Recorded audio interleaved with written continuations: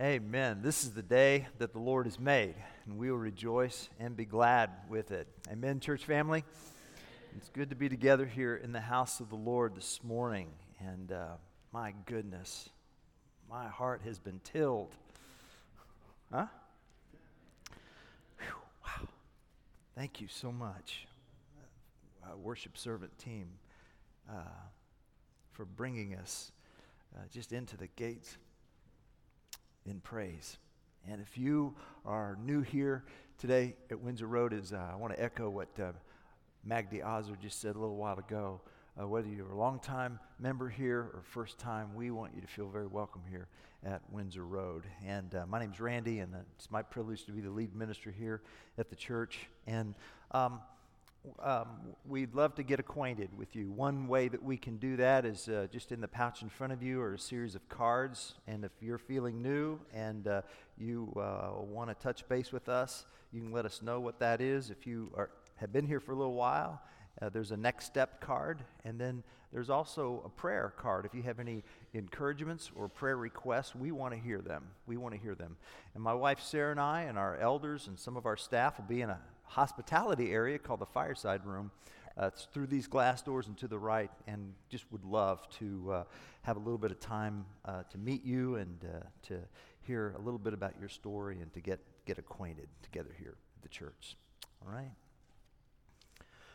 So in our teaching time here as a worship service, we typically go through a book of the Bible, and right now we're in a series over the New Testament book of Hebrews, the New Testament book of Hebrews. And so we're in a little memory recitation project, okay? So if you're new here for the first time, I just want you to enjoy what it is we're going to do here just in the next couple of minutes. We're memorizing, as a congregation here this month, the first 4 verses of Hebrews chapter 1. Hebrews chapter 1, verses 1 through 4. And today we're going to go through partway through verse 3. It goes something like this. We can put the words up on the screen here. Long ago, come with me here. Long ago, at many times and in many ways, God spoke to our fathers by the prophets. But in these last days, he has spoken to us by his Son, whom he appointed the heir of all things, and through whom also he created the world. He is the radiance of the glory of God and the exact imprint of his nature, and he upholds the universe by the word of his power. Now let's go through those 3 verses again. We're adding verse 3. All right, and then we'll slowly just kind of chip away at some verses, but in just a few minutes, we're going to have this thing cold. I know it. Long ago, at many times and in many ways, God spoke to our fathers by the prophets.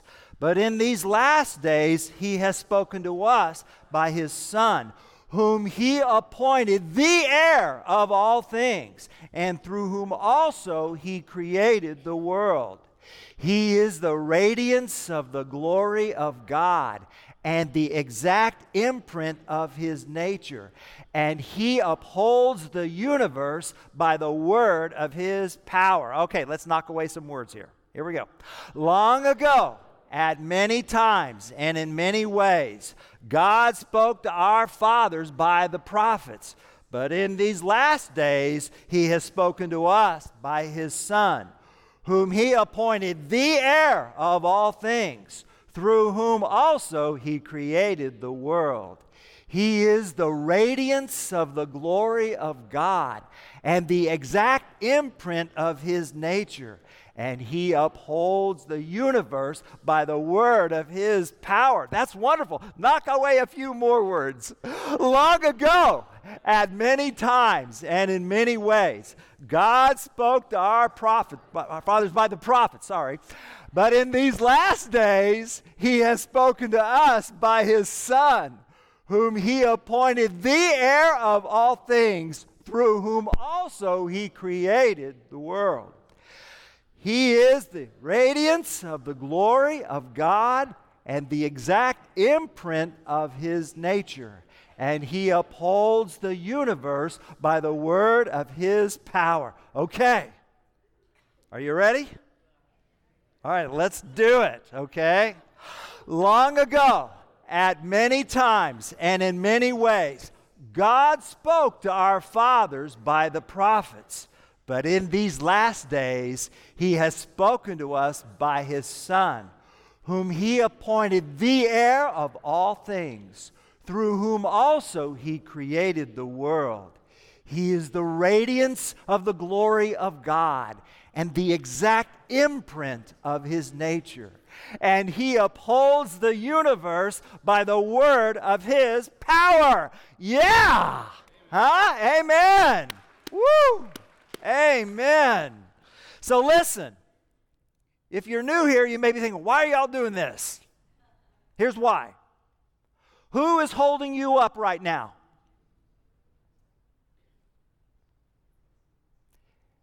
If the answer's not Jesus, you need another plan. And He's the plan. Because there's going to be a time in your life where you're going to feel like you're falling apart. You're going to find yourself having to go to Barnes. You're going to find yourself having to go to Northwestern. You're going to find yourself having to go to Mayo. Why? Because you're that sick, that's why. And while you're there, you're wondering, how am I going to keep together? Or I tell you what, if you want to really feel helpless, you're trying to take care of that person that you got to take there. And you're wondering, how am I going to keep this together? You're not, but He is. Because He upholds the universe, not by His biceps, but by the word of His power. Amen? That's why we memorize God's word. Okay? So, today, we're going to take a look at a passage in Hebrews chapter 2. But first, I want to tell you about a marathon runner. His name is Henry Wanyuke. Henry Wanyuke. Henry Wanyuke from Kenya, destined to become one of the greatest runners that Kenya has ever produced. It was clear in the 1980s that his abilities and talents put him in an elite Olympian class. And he was recognized quickly because of his ability to run long distance. But all of that seemed to be derailed at the age of 21. Henry went to bed one night with sight. He woke up the next morning 95% blind. He'd had a stroke during the night, and he could not see. He could barely see. Whatever 5% vision looks like, that's what he had. And naturally, then he began to suffer from depression and loneliness. He could barely get around in a world where it seemed that the lights had gone out. Henry enrolled at a school for the blind. One of the administrators there at the school recognized him and got him running again. In Paralympics-style events, blind runners, as you can see, are tethered to a guide on the wrist to indicate subtle course changes. And so Henry went on to break several world records in the marathon. In fact, he got so good that one of his challenges was the fact that his guides couldn't keep up with him. All right? And so finally, I think this is one of his closest friends, lifelong friends. He's the only person who could keep up with him.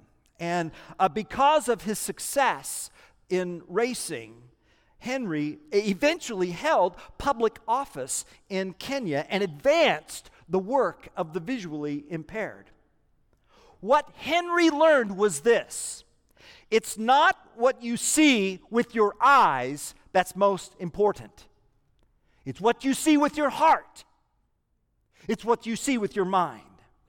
It's what you envision. Henry learned what we all must learn, and it's this: vision is more powerful than sight. Vision is more powerful than sight. Like Henry,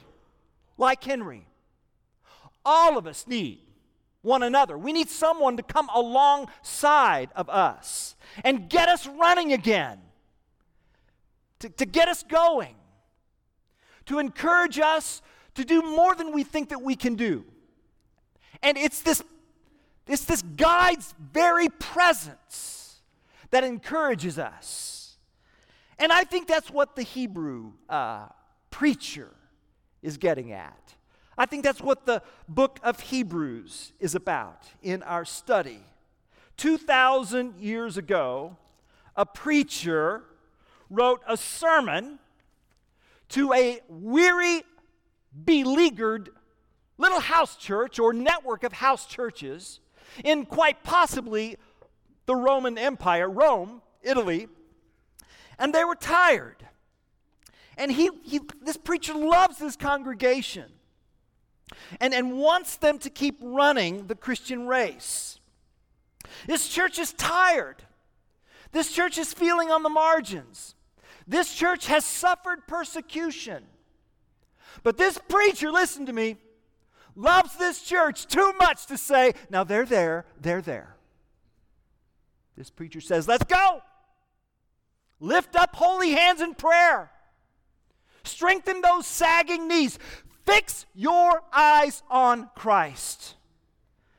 And so what we have in the letter to the Hebrews, or the sermon to the Hebrews, is this manuscript, this sermon manuscript. If you want to know what New Testament preaching was like 2,000 years ago, we have it here in the sermon to the Hebrews, delivered by a preacher who for some reason could not be with this beloved congregation, but wanted to encourage this congregation to endure. And what this preacher teaches us is that a compelling vision of Jesus Christ will encourage us to endure. Does anybody here need some endurance today?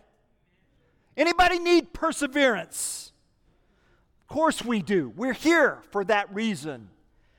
And what we learn here is that vision is more powerful than sight. So you want a vision of Jesus today?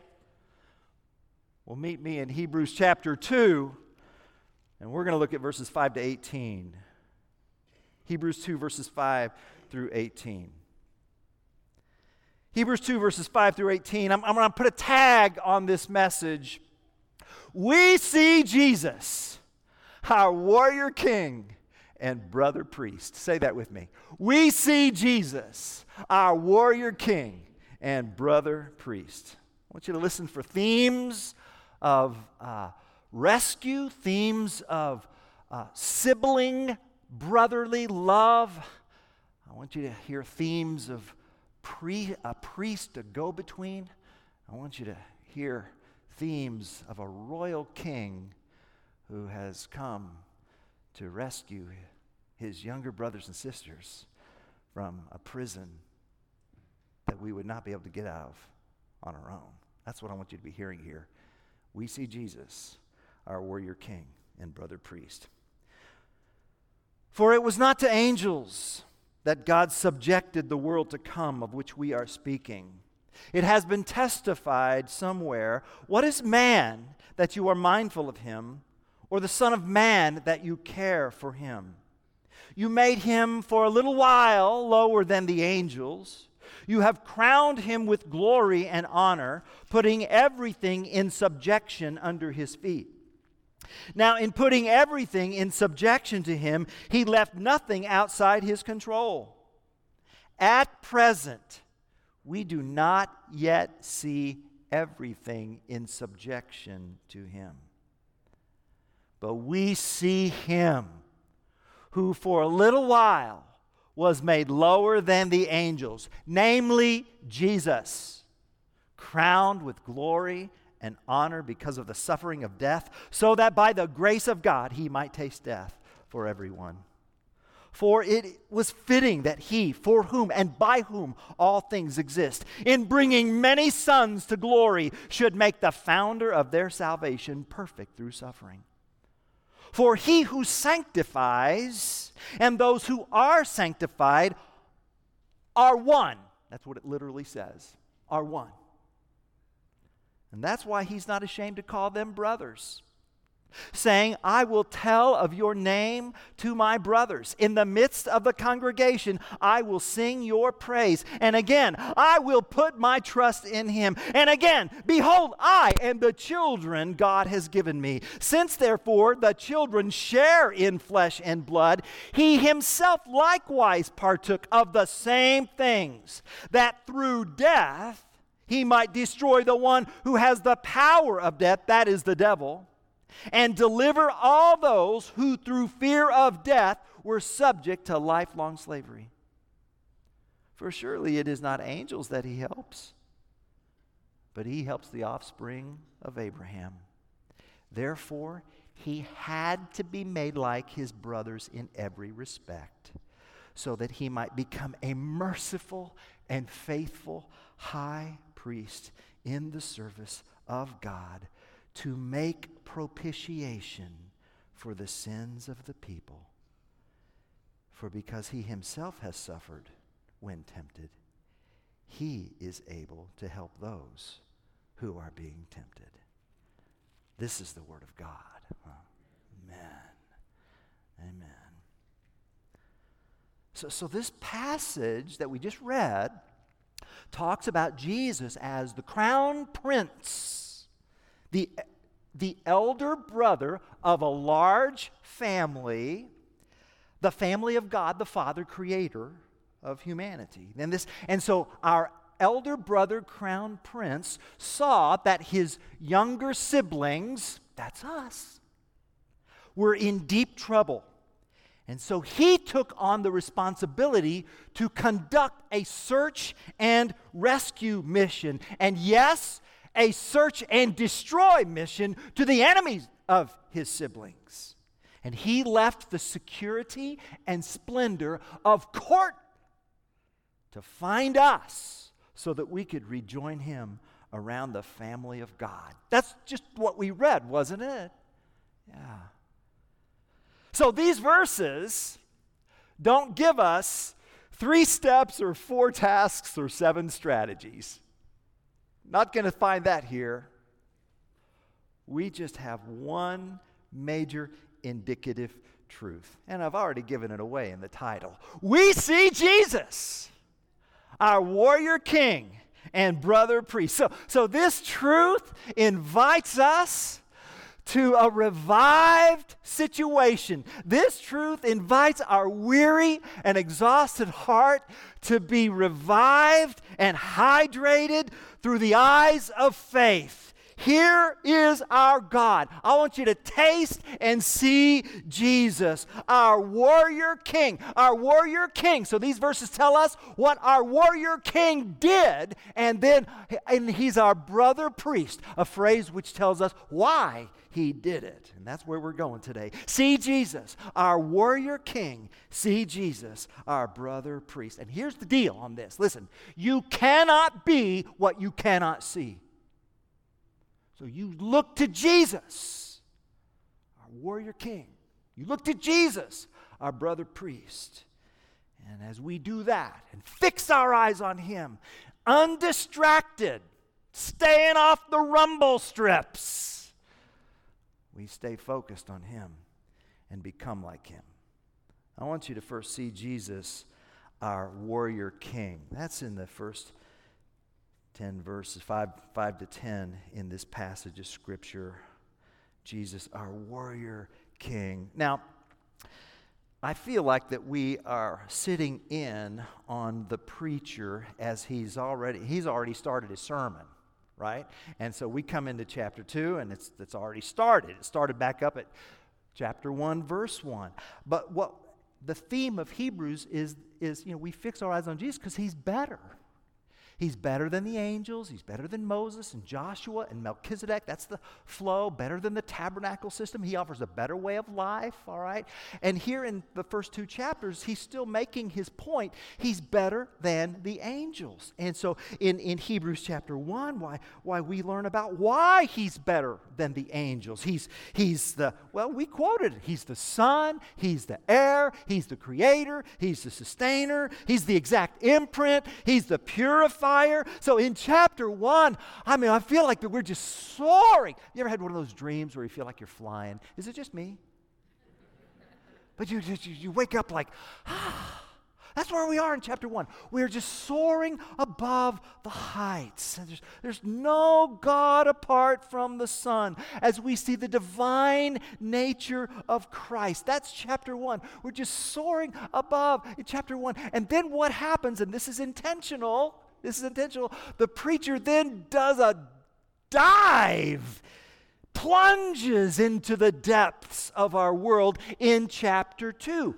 So the Son, who was above creation, above the angels in chapter 1, in chapter 2, plunges, dives into the below the angels, into the muddy mess and muck of humanity by taking on human flesh. So Jesus is better because he's fully God, chapter 1. He's better because he's fully human, chapter 2. And the preacher gets at this in the first few verses of our text, where he says, it has been testified somewhere, what is man that you are mindful of him, or the Son of Man that you care for him? So the preacher is quoting Psalm 8 in Hebrews 2, verses 6, 7, and 8. He's quoting Psalm 8, and Psalm 8 was written by King David, who marveled at the glory of God as he surveyed creation, and then he marveled at the dignity that God the Creator has given humanity to reflect his image. We are unique because we have been created to be God's image bearers. As ancient kings would place statues of themselves throughout the empire to put the empire on notice of who is sovereign, we are God's living statues, bearing his image throughout all of earth. God has placed us globally throughout all this earth to convey the truth that he exists and he is the ruler. And so God forbids graven images because we are to be his images on earth. And so David says in Psalm 8, oh, as I consider the work of your hand, as I'm in awe at how immense this world is, and even as, God, thy ocean is so great, and my boat is so small. And yet, God, you've bestowed dignity upon us. You've crowned human life with glory and honor. You hear the images of royalty there? We have glory and dignity and sanctity because God created us. Male and female, he created them in the image of God. He created them. That's what Psalm 8 originally says. We have dignity because God has made us to bear his image. Well, if that's true, what happened? Sin happened. Right? It's just that old-fashioned preacher word. Sin happened. Sin is self-centeredness. Sin is selfishness. Sin is what happened. And, ironically, in Genesis 1 and 2, humans were created to rule over angels, and yet it was an angelic being, Satan, who persuaded Adam and Eve to rebel against God. And listen to this. Instead of judging Satan, which is what Adam and Eve had the authority to do, They had they had been given the authority to rule. That was their commission. And instead of taking Satan by the ear and taking him to the tree of life and judging him, and trees were often venues for judicial rulings in the ancient world. Instead of taking Satan to the tree and judging Satan and then expelling Satan, what did they do? They listened to Satan. They followed Satan. And they rebelled against God. And that's why this world is broken. And the extent to this brokenness, there is not a crevice of creation that has not been affected by sin. Well, into this brokenness, Christ came. And I mention all this because the preacher makes a pivot now. So the preacher was talking about all humanity. That's the original of Psalm 8. But now the preacher begins to talk about a specific human, a particular human. Do you see it?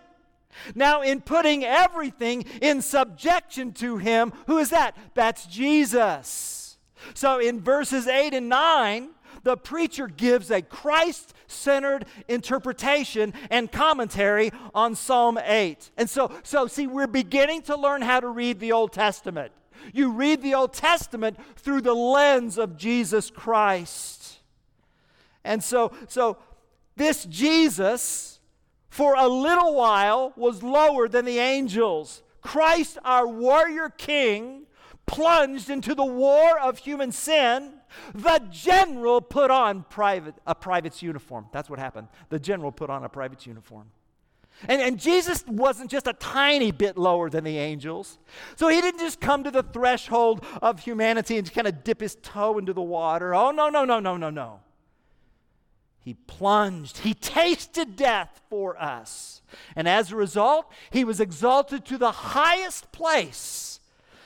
Nothing is outside of his control. Though tested and tempted, he was without sin. He was crowned with glory and honor because of the suffering of death, so that by the grace of God, he might taste death for everyone.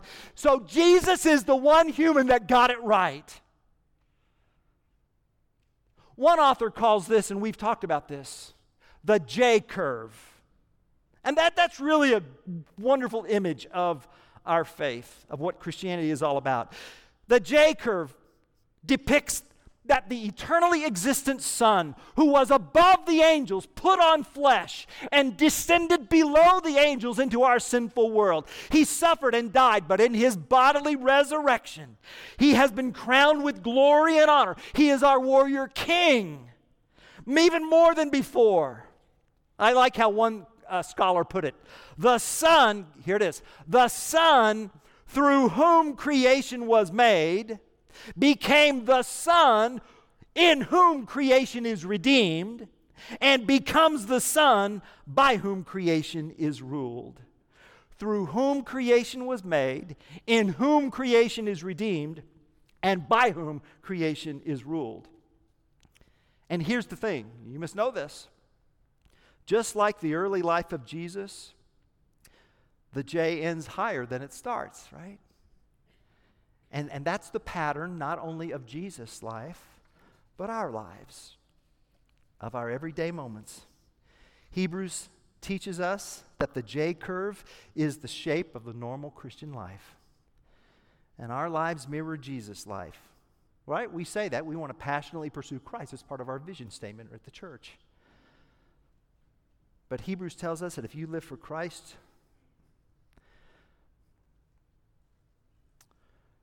sometimes for reasons we just don't understand and won't on this side of heaven, we will be led into some kind of suffering. And yet in that suffering, evil is weakened or killed. And as a result of that suffering, you're changed to look more like Christ. So God does not waste a hurt. He takes our hurts and he uses those hurts to shape us so that we become more like Jesus. And one day, that's the promise, as our Lord was exalted on high in a body. Listen, Jesus is not experiencing cosmic retirement in the heavenly realm. He is reigning and ruling on high. There is a human in the heavenly realm. His name is Jesus. He is the God-man. He's the glorified God-man. Amen? Yes. And so, that's our destiny. That's our destiny, church. Now, faith, listen to me. Faith is living like you're already there. Faith is living like you've already risen. Faith is the act of imagining and living out what your resurrection body will be even when you're in your old body.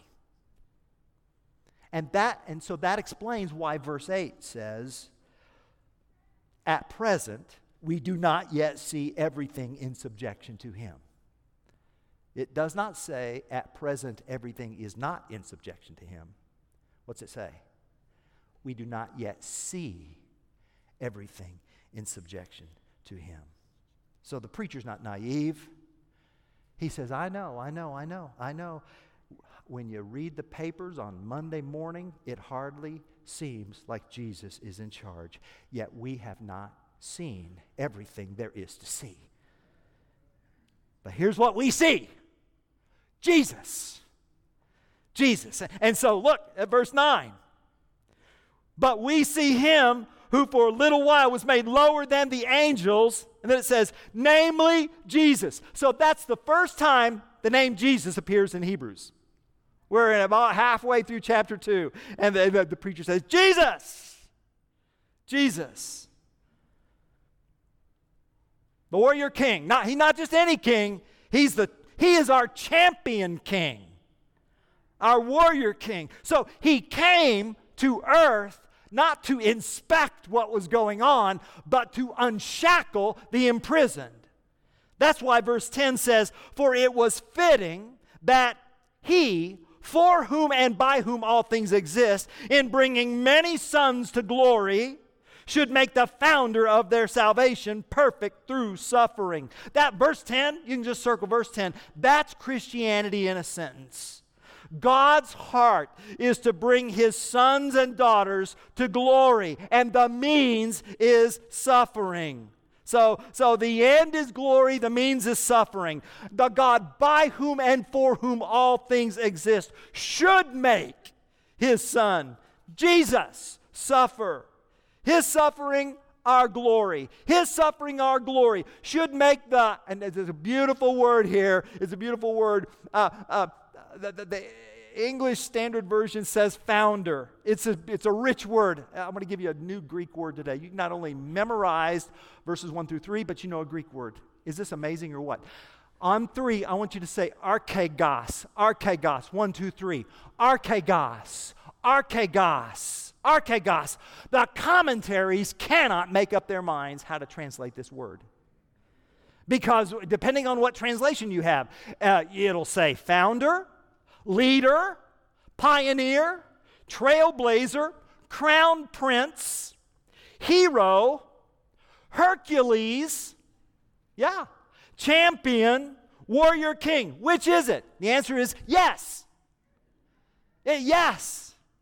And all of it's there. Here's the idea. The idea is representative combat. Representative combat. I'm thinking of 1 Samuel 17. In 1 Samuel 17, when the Israelites fought their arch enemies, the Philistines, Goliath, this hulk of a soldier, belches out, let's settle this one-on-one. Send your best soldier out here and I'll fight him. Whoever loses, the other nation will become servants. I mean, Goliath was, Goliath. I mean, he is a giant. I mean, the Israelites are, like, any volunteers? Crickets. Okay. I'm not going out there. I'm not going. All of a sudden, a voice. I'll go. It's David, a shepherd boy. And he took to the battlefield with a sling and 5 stones, no armor. No, at first he tried armor on, this isn't going to work. No. I'll just take my sling and 5 stones. He didn't even need 5. It just one. It was a one-shot kill, right? The stone, Scripture says, the stone sank into Goliath's forehead, and it was over. It was over. Representative. Now, what is the meaning behind this? Well, a lot of preachers will preach it this way. In your battles against the giants of life, you just need more faith. You know, you may not be big in yourself, but with God on your side, you can defeat the giants. We can do better than that. Yeah, because He is better than that. See, that's not the point of 1 Samuel 17. The point is archegos, representative combat. See, in the story of David and Goliath, you're not David, and neither am I. Well, who are we then?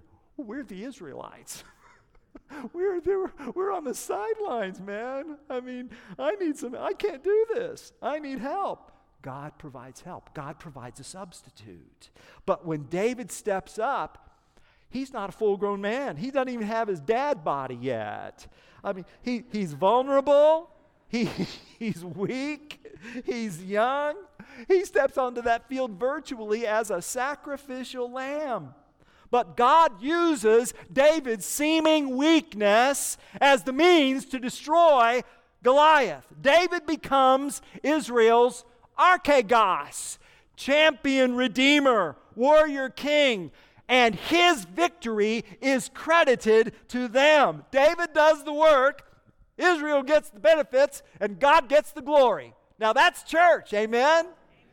And so just as David went to the field, Jesus took the field of humanity. Just as David was the weak substitute, Jesus' death on the cross was God's weakness overpowering the strength of man. It's God's foolishness outwitting the wisdom of man. And so what the preacher does is he teaches us that God has brought glory through the suffering of His Son. He who eternally existed on high descended into our mess so that in His death, burial, and resurrection, He might trailblaze, pioneer a path to heaven. Jesus has paved the way to heaven. His Holy Spirit lives within us to keep us as His guide along the way. We just need to keep in step with the Holy Spirit. And we're never going to be able to outrun the Holy Spirit. See? Amen to that. Beep. Right? He's our warrior king. That's what He did. Now quickly, why would He do this? Why would He do this? Well, that's where we want to talk about our brother priest. For He who sanctifies, that's verse 11, and those who are sanctified are all of one. So Jesus put on flesh. He identified with us. He came to us. Verse 14 says, since the children share in flesh and blood, He too partook of the same things, so that through death He might destroy the one who has the power of death, that is the devil. Hey, Jesus did not come to earth to make peace with Satan. He came to destroy Satan, to render Satan powerless, ineffective. And why did He do this? He did this because the text says He's not ashamed of us. That's why. Our brother priest is not ashamed of us. He's our elder brother. See, He gets us. He loves us. I love this thought. I read in the devotional this week. I want you to imagine if we gathered together all the believers throughout history and lined them up for a massive family photo. Whom would we see? Who would be in that photo? It might surprise you. We'd find people with a lot of unflattering stories. Some would be known as the chief of sinners. That's Paul. There's the adulterous woman. John chapter 8, there's the thief on the cross, who the thief really means a terrorist. He was a terrorist on the cross. There was a prostitute. We'd also see those who were overlooked and disregarded by society. We'd find weak people unable to give God anything. We'd even see those who wore the uniform of opposition to God. Here in this portrait of grace, we'd find a multitude of misfits, and that would be the picture. Now, if that were your family, would you hang it on the wall, or would you hide it in the attic? Oh, look closer at that picture, though. Zoom in to the center. You see the middle? See who's there? Jesus. He's right there in the middle. Kind of seems out of place, huh? In this panorama of redemption is Jesus, the perfect Son of God, wedged shoulder to shoulder with people marked by depravity. And here's what you'd see. You'd see that he is right where he wants to be. And so in these verses, so in chapter 1, in every Old Testament passage, God the Father is speaking to God the Son. You are my son. Today I have begotten you. I will be to him a father. He will be to me a son. In chapter 2, in these 3 Old Testament passages, the Son replies to the Father. See, I will tell of your name to my brothers. In the midst of the congregation, I will sing your praise. So Jesus gathers God's people in worship. He teaches us to sing together to the Father. He teaches us to worship. And he's standing in the midst of the congregation. I will sing your praise. So he's not high and detached and unconcerned like the Greek gods who would frolic on Mount Olympus and eat olives and drink wine and occasionally look down on us mere mortals when they're bored. No, our God has skin. And our God can sing. And our God is not ashamed to sing with us because he calls us his brothers and sisters. I will sing your praise. And then he says this, I will put my trust in him. Why did he say that? Because on the cross, Jesus was still trusting his Father. He who did not deserve death trusted his Father to the point of death. God, I'm going to trust you in the worst of my circumstances. I'm going to trust you in my darkest hour, in my season of loneliness, in my bankruptcy, in my divorce, in my career loss, in my cancer, in my unemployment. I will put my trust in you even when I, at present, do not yet see everything. There's never a moment of time when I'm alone, when you are in the midst of the congregation. Oh, Jesus. Our brother priest himself suffered when tempted, so he can help us when we are tempted. And so we come together here today celebrating our merciful and faithful high priest, our brother priest, who purifies us and cleanses us. Anybody need a clean conscience this morning? Anybody want to be pure? Anybody? No regrets, no shame, no guilt?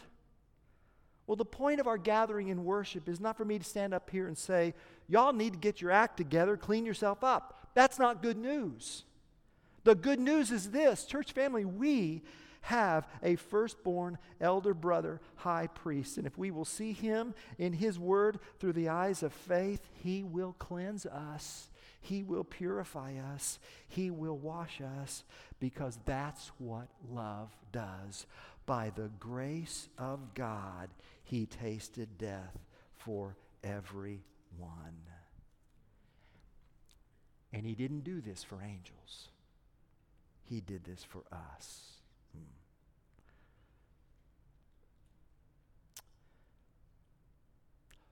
Fourth stage terminal cancer. That's not the kind of phrase you expect to hear in traffic court. In traffic court, fines are handed down, orders are given to appear at trial, guilty and not guilty pleas. But who pleads, I've got cancer? Yet there he was. This man was about 60 years old. He was still standing, but he had a profound sadness. He was accused of several traffic violations. He'd run a stop sign. He used a cell phone when he shouldn't have been. He had some seatbelt violations. When the judge asked him how he pled, he said, "Your Honor, I've just been diagnosed with 4th stage cancer. It's now all over my body. I forgive you. I plead with you to forgive my fines." A profound silence enveloped the courtroom. Finally, the judge spoke. "Well, do you have medical evidence of your situation?" The defendant took some papers from a folder, handed them to the judge, and after a brief reading, the judge said, "Okay, your fines are exonerated. You don't owe anything. As long as you are able, please drive carefully." You know, at the divine throne of justice, our situation is not much different. We have stage 4 cancer of sin. And our symptoms include rebelliousness toward God, self-righteousness, a judgmental spirit, envy, pride, bitterness. And our sin is as attached to our being as the cancer in that man's story, and we cannot pay the debt before God. And our illness has no cure. But our story doesn't end in death. Because Jesus is no story. He's reality. He sustains ultimate reality by the word of His power. He took on our cancer. He carried it into the purity of His own soul. He suffered our pain. He took our brokenness. And on the cross, He took our cancerous soul into Himself. And in a divine transfusion, He gave us His Holy Spirit, who is love and righteousness and holiness. And everyone who confesses the name of Jesus can claim before the divine judgment seat, "I had the cancer of sin all over my body, but Christ Jesus took it away." Christ Jesus, my warrior king, my brother priest. Can you see Him? He's granted me the perfect health of His entire life so that I can live with Him in eternity. His grace is why I can preach. Verse 18. For because He Himself suffered when tempted, He is able to help those who are being tempted. See Jesus, our warrior king, our brother.